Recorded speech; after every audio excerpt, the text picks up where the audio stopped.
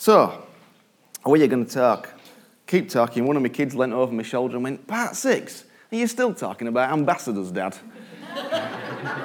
He's obviously very excited to hear part 6. I said, yeah, and I'm going to keep talking about it probably till Christmas, but there we go. As long as God keeps giving me something to say, I'm going to keep talking about it. So we've been talking about these few verses the last times I've been sharing, and this idea that there is a ministry of reconciliation, that ministry and message of reconciliation has been given to us, it's been committed to us. That's really what this life is all about. It's about bringing people together. It's about restoring people. That's the ministry that God has given us because he first reconciled us to him, and now he's asking that we reconcile other people and us as well. In fact, we could say this, that actually the Christian faith is about restoring people to their original design as lovers of Jesus, lovers of themselves, and lovers of one another. That's really, and if you are, the way to know whether you are growing in Jesus, whether you're maturing, is to ask, do I love Jesus more? Do I love myself more? And do I love other people more? Because if you do, then that tells you everything you need to know, that actually you are being more and more restored, which is a beautiful thing. And last week we talked about the first line on those verses about not regarding people from a worldly point of view, and we talked about celebrating difference, and actually rather than shutting down or tolerating difference, we've got to learn to celebrate it. But this morning I want to think about the last line. God made him who had no sin to be sin for us, so that in him we might become the righteousness of God. I want to talk about being right. Anybody enjoy being right? Okay, then listen up. We all enjoy being right, don't we? But I think we've got being right a little bit muddled in many ways, maybe different ways than you might think I'm going to talk about, because I always like to subvert it a little bit. But this idea of being the righteousness of God in Christ Jesus, righteousness is about being right. At a really simple level, righteousness is about being right. And it's this idea of being right that I want to explore. It seems many of us worry about getting it right. We worry about making the right choices, being in the right place, giving the right amount, being in the right job, being in the right relationship, having the right answers, knowing the right responses. Basically, we spend a lot of time worrying about being right and deeply fearful about being wrong. Most of us live in that place, have been fearful about getting it wrong. And we want to get it right, but we worry about getting it right. And many people are very concerned about making the right choices. And many people want to make those right choices because they want to please Jesus. And their thinking goes that they want to please Jesus. They want to make Jesus pleased, proud, and delighted. That's the way many people's thinking goes that know Jesus. They want to make him happy. They want him to just look down on them and just be so happy and clap them and be so proud of them. And the thinking goes that if they make the right choices, then Jesus will be all those things to them. But I don't think like that. I just don't think like that. I don't see Jesus as watching me, waiting for me to make a right choice so he can be proud of me. This is a prime example of what I was talking about last week. Do you remember last week I said that he created us in our image and then we recreated him in our mad image? So he created us and then we looked at one another and went, God must be a better version of us. But to think that God is a better version of you does God a great injustice. Because God is not a better version of you.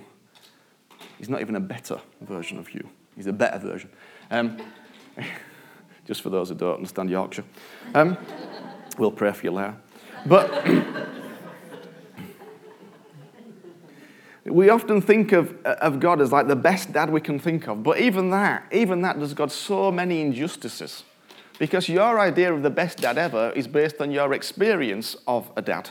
And even if you take that earthly dad to the best ever, it still is so far away from God that it's a universe away from what God's really like. So we can't think of him as we think of each other. You see, righteousness is a state you entered into as soon as you said yes to Jesus. As soon as you said yes to Jesus, righteousness was a state, a permanent state that you entered into. And righteousness means right with God. So as soon as you said yes to Jesus, whatever that means to you, then you were right with God, permanently and forever. Not for a little moment, not until you made a better choice, not until you made a terrible choice, not until you made that really, really, really terrible choice that just kind of eased you out of righteousness. No, you were in righteousness forever. That's what it means, the righteousness of God. And we've talked about this tons of times, and I've done tons of different illustrations with white towels and black towels and burning things and all that sort of stuff, if you've been here a little while. But the idea is this, that you are the righteousness of God. This is not anything to do with your choices or your decisions or your thoughts. You are the righteousness of God in Christ Jesus, regardless of your actions, because this is about your identity. It's about who you are. It's not about your actions. It's about your identity. And your identity in Jesus is that you are right. It's got nothing to do with your choices, past, present, or future, and has everything to do with what Jesus has already done when he lived, died, and rose again. According to Thayer's dictionary, righteousness is the state of a person who is as they ought to be. The state of a person who is as they ought to be before God. That's what you are. So as soon as you said yes to Jesus, your state, your position before God is as it ought to be. Done. Dusted. Of course, we have a long way from my words becoming reality in our heads.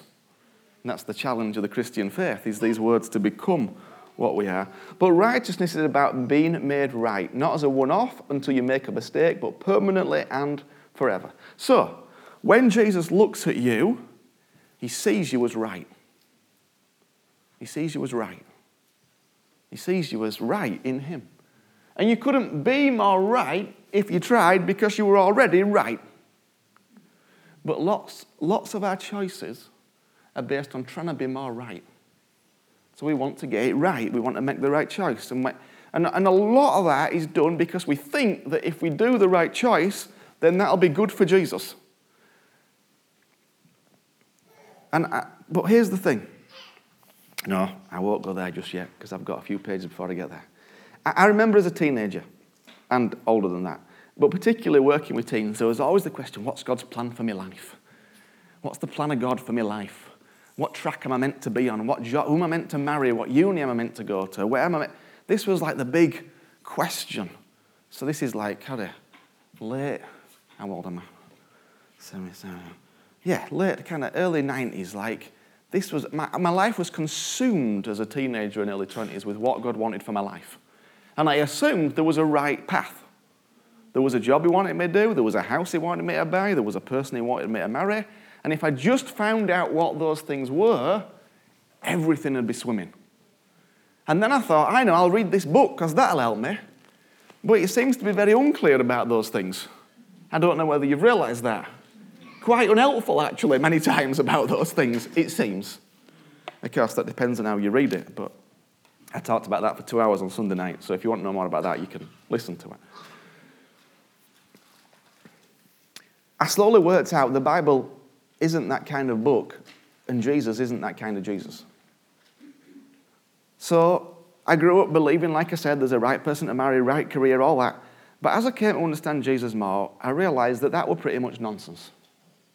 I realised God did not have my life mapped out for me specifically.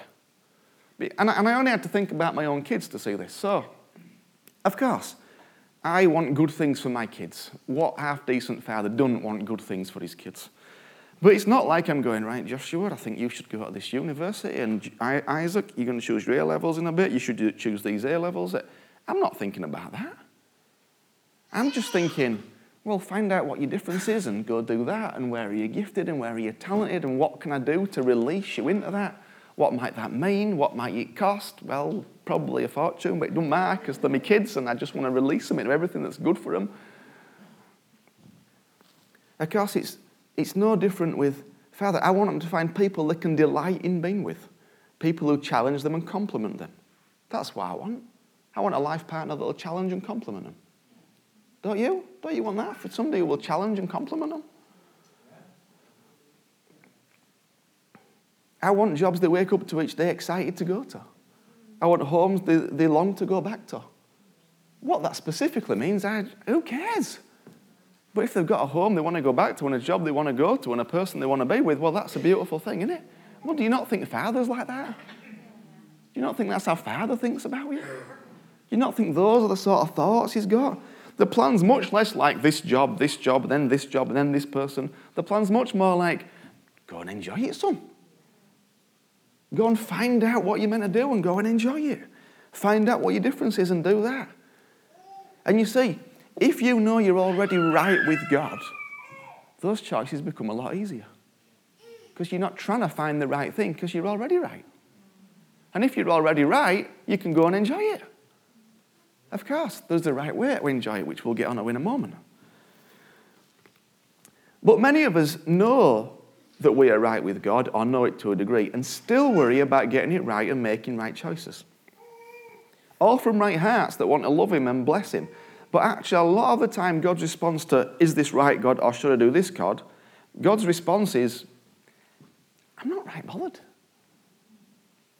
No, really. He's like, I don't know, choose. I mean, obviously, there are some things that he's like, well, that won't be very helpful and that would be more helpful. But a lot of the time, where should I live? Which house should I buy? Which uni course should I do? Even the big questions, it's not like God's like, come on, let's make sure you come down on the right side of the argument here. He's just not like that. You're already right. Because what does it say? There's one thing that says pleases God, and it's in Hebrews 11, verse 6. Faith pleases God. That's what pleases God, faith. Not trying to work out what the exact right choice. Ooh, should I have beans or scrambled egg for breakfast? What do you think, God? I don't chuffing care, just eat something. Honestly, he probably does care because he loves you even more than I do. But you get my point. He's really not fussed. Of course, the reason we don't like that, though, is because then we have to choose. It's why people like laws. Because laws make life easy. You do this, you don't do this. You do this, you don't do that. Okay, that's fine. So we make laws because we don't want to make choices. Because we don't want to take responsibility. But actually, Father God wants you to take responsibility. And he wants you to move in faith. Because faith pleases him. What pleases him is not trying to get it right. What pleases him is faith. We don't please him by making right choices because he's already pleased. It's not like God has a big list of choices, good choices and bad choices on his office wall. And he's like, oh. He just doesn't exist there. He has a heart that's given you everything you need, and if it's not in you, it's in those around you, and says, now put some faith into it, live in a community, talk, be submitted, be accountable, learn together, laugh together, live together, and work it out together, which is exactly what Jesus knew and did, as I'm going to show you. Now, of course, the challenge that gets put when you say these things is, okay, well, I can do whatever I want then. Well, of course, you are free, and you'll still be right. But, as we've said last week, when the Corinthians said, well, we can do anything, this is what Paul said to them. So he says, you say I have the right to do anything, you say, but not everything's beneficial. I have the right to do anything, but not everything is constructive. What's interesting is Paul doesn't go, no, you don't have that right. He goes, no, you do have that right, but with freedom comes responsibility. With freedom comes responsibility. Responsibility for you, which is why people, again, like law. Law means no responsibility. I just look up this list of things, okay, I can't do that, fine. No responsibility involved in law. But in grace, in freedom, in righteousness, there's lots of responsibility. But the beautiful thing about righteousness is, you're right, whether you make the beneficial choice or the not so beneficial choice. You're still right. That's the beautiful thing. And that's what we don't always get. So we know that there are some things that are healthy, some things that are unhealthy, some things that are beneficial, some things are not. But it seems that when we make those choices that we know through our conscience and the Holy Spirit and through life, that we go, oh, that wasn't healthy for me or those around me. That wasn't beneficial. That was not constructive. We then lose this sense of being right. And lots of us suffer under this weight of kind of guilt about it. But you have to learn to discern the difference between identity and action. Your action may have been unhealthy, it may have been unhelpful, it may have hurt you and those around you. And of course, that's not good. But it doesn't make any difference to Jesus. This is the thing. You see, we could say this. Your choice doesn't affect how he thinks about you, one way or another. One way or another. So you being a goody two-shoes don't make him any happier. And you being a baddie three-shoes, if they exist, I don't know what the opposite is of goody two-shoes, that don't make it change him either. It really does not make any one iota of difference to Jesus. Your choice doesn't affect how he thinks about you one way or another. You're already right. You're already right. However, your choice does affect you and those around you. It doesn't affect how Jesus thinks about you. He's already settled on what he thinks about you, and it's all good, and you are right in him. No matter your past, present, and future choices, he sees you as right and he loves you. The challenge now is to make choices that are good for you and those around you. So it's not, which means it's a different question. The question's not, what can I do to make Jesus happy? Well, he's already happy. The question's a different question. Because now your choices impact you and those around you, but they don't impact him. And we've got to differentiate between the choices, all our choices that make a difference on this plane, but don't make any difference on this plane. That's why loads of people, and people who don't understand that go like this in their Christian lives. Oh, I've read my Bible 3 times a week. Oh, I'm doing good. Oh, I drank too much. I'm doing bad. Of course, reading your Bible is good for you. It's healthy. It's beneficial. Drinking too much is not healthy. It's not beneficial. It's not constructive. But it affects you. It doesn't affect him. It makes no difference to him. So the question is not, well, what can I do that makes Jesus happy? Our choices are not framed by that, but by something much more powerful. Maybe this is the better question. Knowing I am right in Jesus, what can I do to extend his kingdom in my own life and in the lives of those around me? That's the best question to ask about choices. And of course, within that, there are not many right answers. But we'll get onto that in a minute. Because of course, if there's not many right answers, how do you know what to do? But we'll get onto that. But really, it's about extending his kingdom. And his kingdom is very simply where he lives and rules and reigns. Where Jesus lives. And of course, he lives everywhere. But where, you remember he taught us to pray, our Father in heaven, your kingdom come in heaven as on earth. And it's this idea that his kingdom is wherever earth looks like heaven. That's his kingdom. Wherever earth looks like heaven, that's the kingdom right there. Or he's starting to look like heaven, because it'll never quite look like heaven, but it looks more like heaven. We could say it like that. It looks more like heaven. What choices can I make that will see more of the kingdom in my life and more of the kingdom in the lives of those around me? But it's all done from this point of knowing that we are already right, which is very freeing. And that's why, you see, you can't really move in faith if you don't already know you're right, because you're too scared. Because if you're not right, that means one of these choices could be wrong. And if I get it wrong, then I enter this guilt cycle and it all goes terrible. But if I'm already right and I'm moving in faith, well, God's already blessed it. And he'll make it right one way or another. One way or another, he makes it right because he's pleased with faith. And if you're thinking about a decision and you're talking with people and you're submitting it, you're praying about it, you're listening, you're sharing with people, you're getting wisdom and insight and you're accountable and you're submitted, I tell you what, every time God makes it right. It might not be how you think it should be right, and it might not work out how you think it should work out, but do it like that, God makes it right. Because that's what he does. That's what he does. Now, of course, the Bible plays a big role in helping us discern how we might do that. But we've got to read the Bible as it was designed to be read. And like I said, I spent 2 hours explaining how to read it on Sunday night. I think we sent an email out, didn't we, to everybody with the audio on there. I know a couple of you asked about sharing it. Feel free to share it with people you know. Please don't just, if it's helpful for them, The thing about this stuff when I talk about it is, you know me, so you listen to it through my heart. And if you give it to somebody who doesn't know me or doesn't know a little bit about me, or somebody who doesn't know me, then they can hear it in a different way. And it can actually be unhelpful for them. But so feel free, if there's people you know you think that might be helpful, you might have to, if they ask some questions, you might have to remind them of who you know me to be. Because there might be some people who find it difficult to listen to what I said, because I just challenged some assumptions about the Bible that we've had for many years. Which is a good thing, because we should challenge some things. So, we could say this. Many people have been told the Bible is the instruction manual for life, and that all the answers can be found in there, which isn't quite true.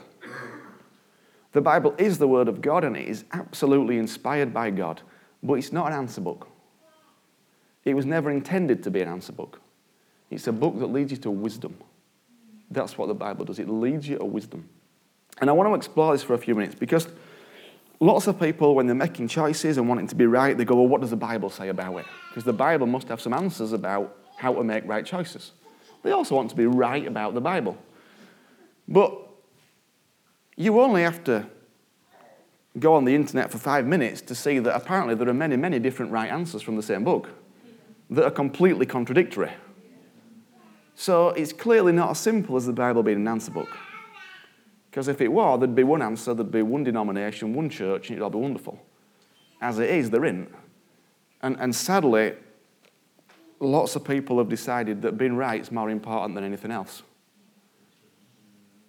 And that's when you get people lobbing Bible verses around as hand grenades, which is pretty certain not what Jesus intended.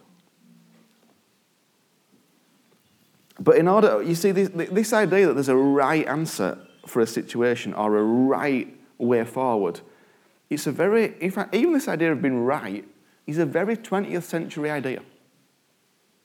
The ancients did not understand the idea of being right. Certainly the Jewish tradition doesn't understand the idea of being right. It just doesn't, as I'm going to show you.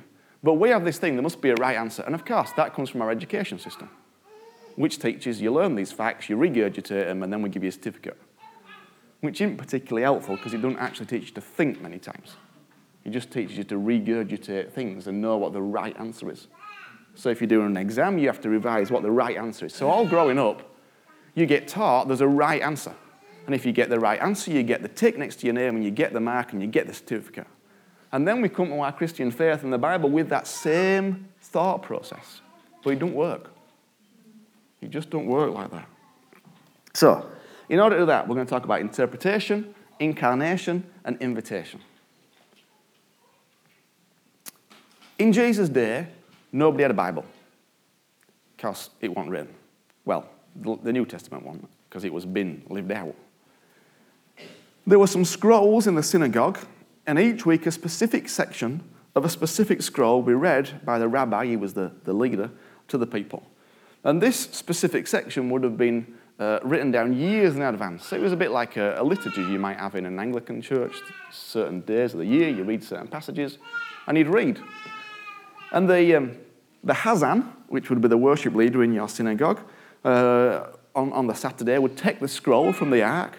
He would parade it through the synagogue and invite everybody to dance in honor of the Torah, because it was held in high regard. The Torah is the first 5 books of the Bible: Genesis, Exodus, Leviticus, Numbers, and Deuteronomy.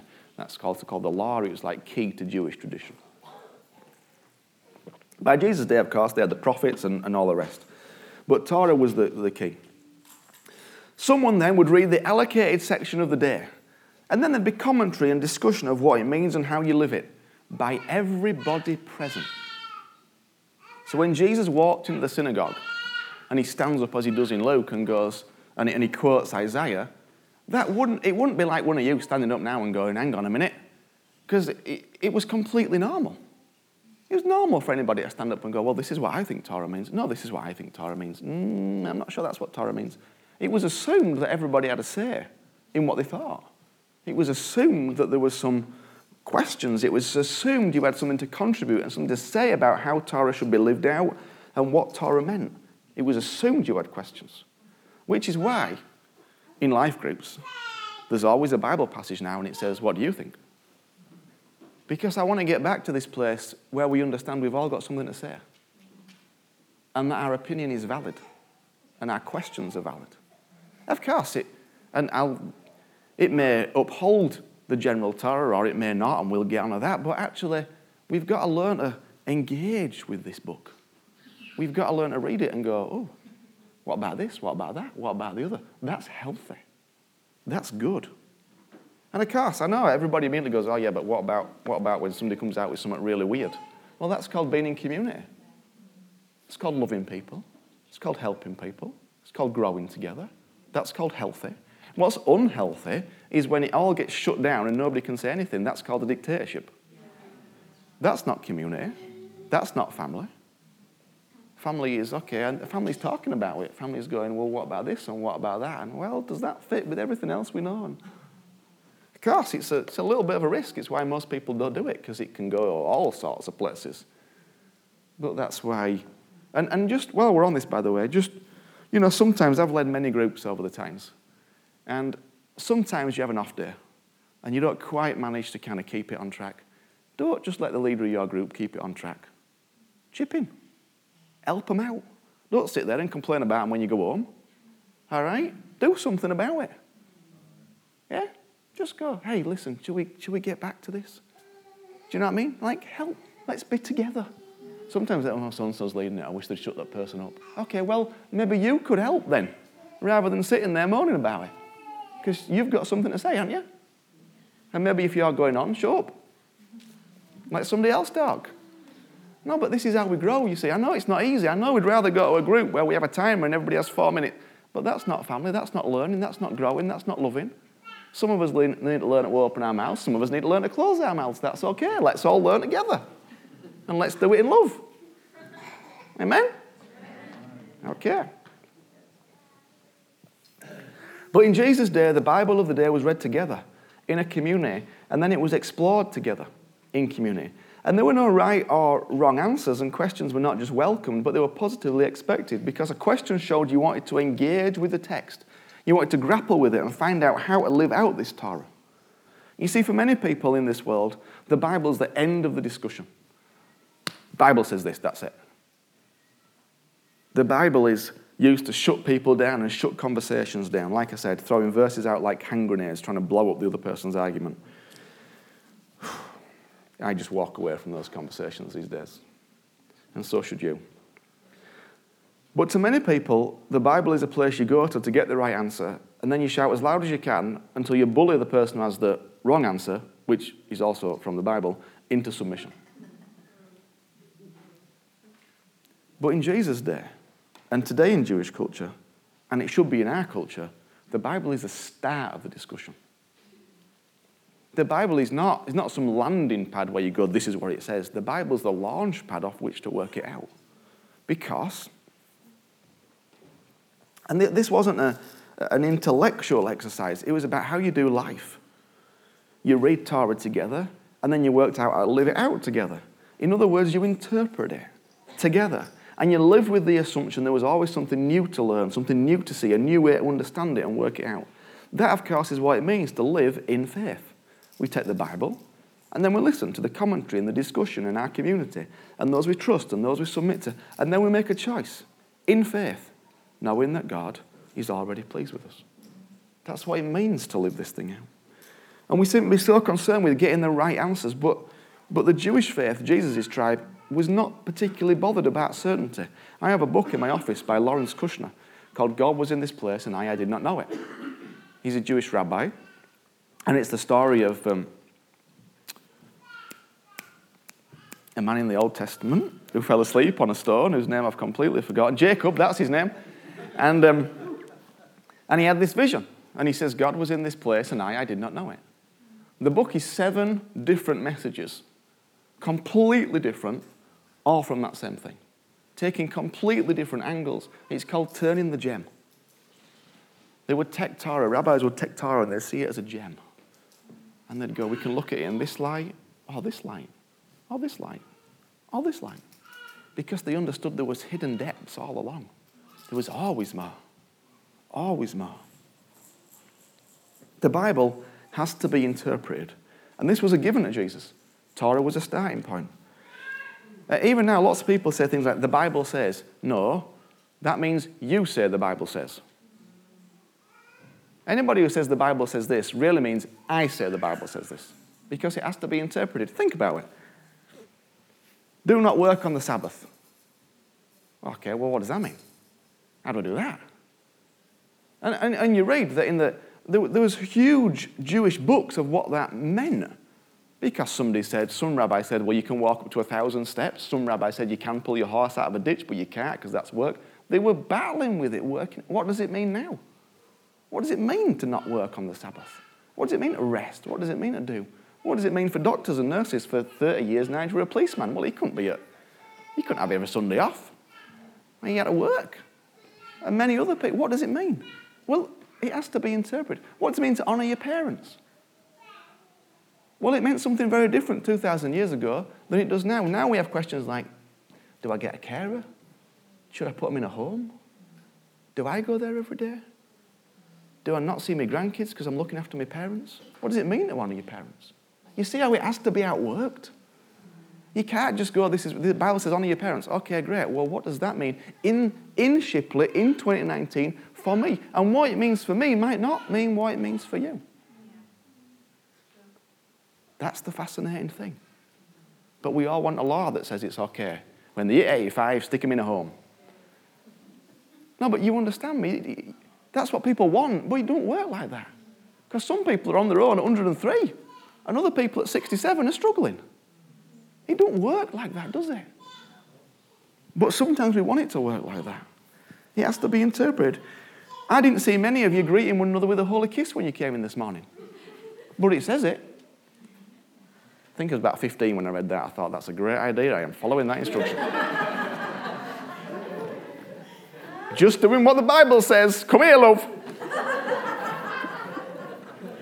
If only I had that much confidence when I was 15. I probably thought it and never actually did it. I don't see any of you ladies covering your heads this morning. But it says it in the Bible. But do you see what I mean? We already interpret it. We just don't think about it. We just don't think about it. And I can't because, well, I could talk forever, but you can listen to it about more and more of it, our perspectives last night.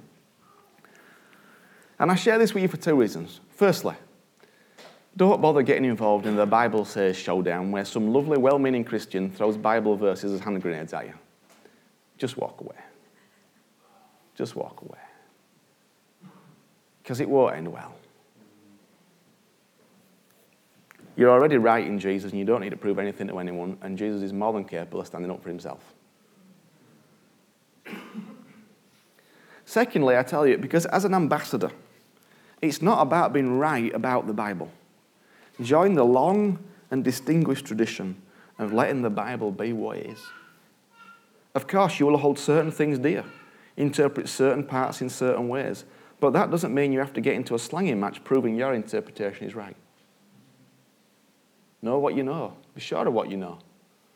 But interestingly, what I've found as I've grown is that what I know like never before. But what I know is less than I've ever known. So what I actually know, I know like never before. And that is my identity in him. That's what I know like never before. Everything else, I'm like, well, this is what I think about it right now.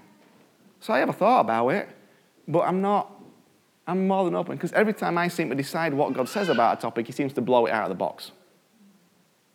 He just does. So maybe we've got to be mature about it. Maybe we've got to agree to disagree. Maybe we've got to recognize we're seeing different sides of the same gem. Maybe we've got to be prepared to talk about it without the need to be right about it. Being able to talk about it without the need to be right about it. It's okay. Let me tell you what I think about it, but I'm not going to, if you think differently, okay, that's fine. That's healthy. It's all right. I don't need to, anybody who has the need to kind of prove to you that they're right just shows up a huge insecurity in them. And if you are like that, it shows up an insecurity in you. You don't need to prove that you're right. You need to know what you know. And be content in that. I've realized that that's actually a big thing in maturity, is just being okay with people disagreeing with you and not having to prove that they're wrong. Someday my kids will get there. They have this incredible ability to decide that they're right about the most ridiculous things. But I think it's called age and maturity. Because I was once like that when I was a lot older than them. So the Bible has to be interpreted, but it also has to be incarnated. Incarnated means lived out. So in Matthew, Jesus says he hasn't come to abolish the prophets, but to fulfill them, which is a very Jewish way of talking about Torah, about the Bible. Because to abolish Torah meant to say, oh no, you're way off track. That's not the right way to live out Torah. To fulfill Torah meant to say, yeah, we think this is the right way to live out Torah. So when Jesus says, I've come to fulfill Torah, he goes, hey, this is how you live out Torah. This is what it means. This is the fulfillment of everything that's been written down here and now. To fulfill Torah would be to find agreement about how to live it out. It would be our way of saying, amen, I agree. You see, it was never about the words. It's always been about how the words were lived out.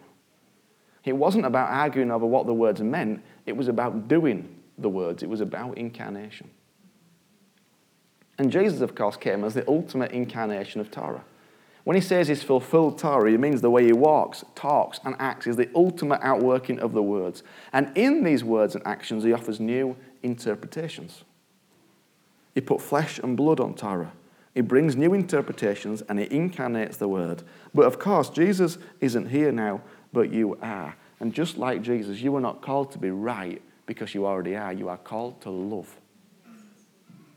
You're not called to be right. You're not called to make sure everybody knows what you think is right. You're called to love people.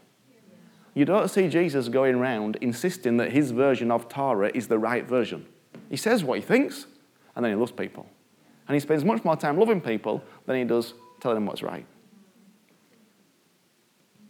And we've got to be careful we don't get caught up into this is right, that's right, the other's right. Well, let's spend more time loving people than worrying about who's right or who's not.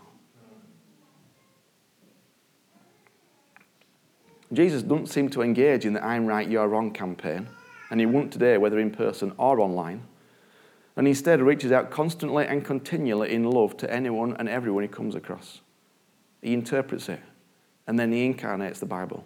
And his best interpretation, if you like, is the incarnation of it. And of course, it's the same for you. The best way you can interpret the Bible is to incarnate it. It's to live it out. It's to actually show it as well as speak it, rather than just speak it. And then when you interpret in your own life, as you live it out, you have to invite others to do the same. That's the invitation. It's about, hey, let's live out this life together. In community, in family, extending that invitation to everybody and anybody.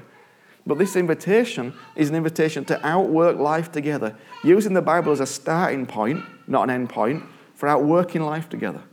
And it's an invitation to live life together, to work life out together, to explore life together, safe in the knowledge that you are already right in him.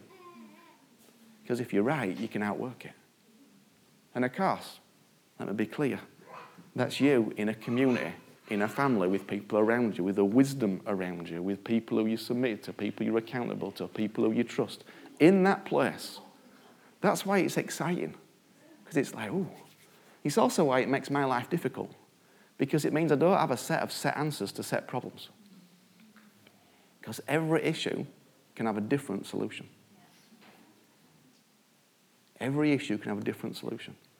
And it don't make it easy leading a church like that, because sometimes people think that you're treating people differently. So they go, well, when I were in this place, you did this, but when they were in this place, you did that. And I go, yep. And they don't like it. But of course, this is person A and this is person B, and as we saw last week, they're different. So why would the solution, different people in different times with different makeups, different circumstances, why would the solution be the same? Of course, it would follow the same principle, but it would take into account their past, their present, where they've come from, where they're going, where they're heading. It takes all that into account. So I realize at times you might have looked and gone, oh, that's a bit weird. Adam said this to me, but he said that to them, and I'm sure we said the same thing to him. Yeah, but that's called wisdom. That's wisdom. And of course, it might be right, it might be wrong. But I'm already right, and I'm believing it in faith, believing that God will make it right. You see, it'd be much easier for me to have a law. Much easier to have a rule book that just goes, this problem, this answer. That'd be much easier. I'd have to spend much less time thinking and praying and all the rest. But who wants a rule book? Because that all got rid of. But this book gives you wisdom, which is much more exciting, much more powerful, and much more just genuinely fantastic. But we've got to interpret this book, we've got to incarnate this book, and then we've got to invite. I'm going to talk about invitation more in a few weeks' time when I next share about the power of invitation. Because invitation is very powerful. It's a very powerful thing, is to invite, to offer an invitation is very powerful. I'm going to talk about the power of it. But for now, I want you to know this. I want you to know that you don't need to worry about being right, because you are right. In Christ Jesus, you are right. And in that right, you are forgiven. And your choices are not about making him happy. Your choices are about bringing the kingdom on the face of the earth for you and those around you. And of course, when we've made wrong choices, we recognize the hurt, the pain. We say sorry to those we've hurt. We forgive ourselves. We say sorry to Jesus because we know that's not the best thing. But ultimately, we know we are still right in him. Amen? Amen. Okay, I think, are we going to sing now? Excellent. All right, why don't you guys come up? Let's stand together, shall we?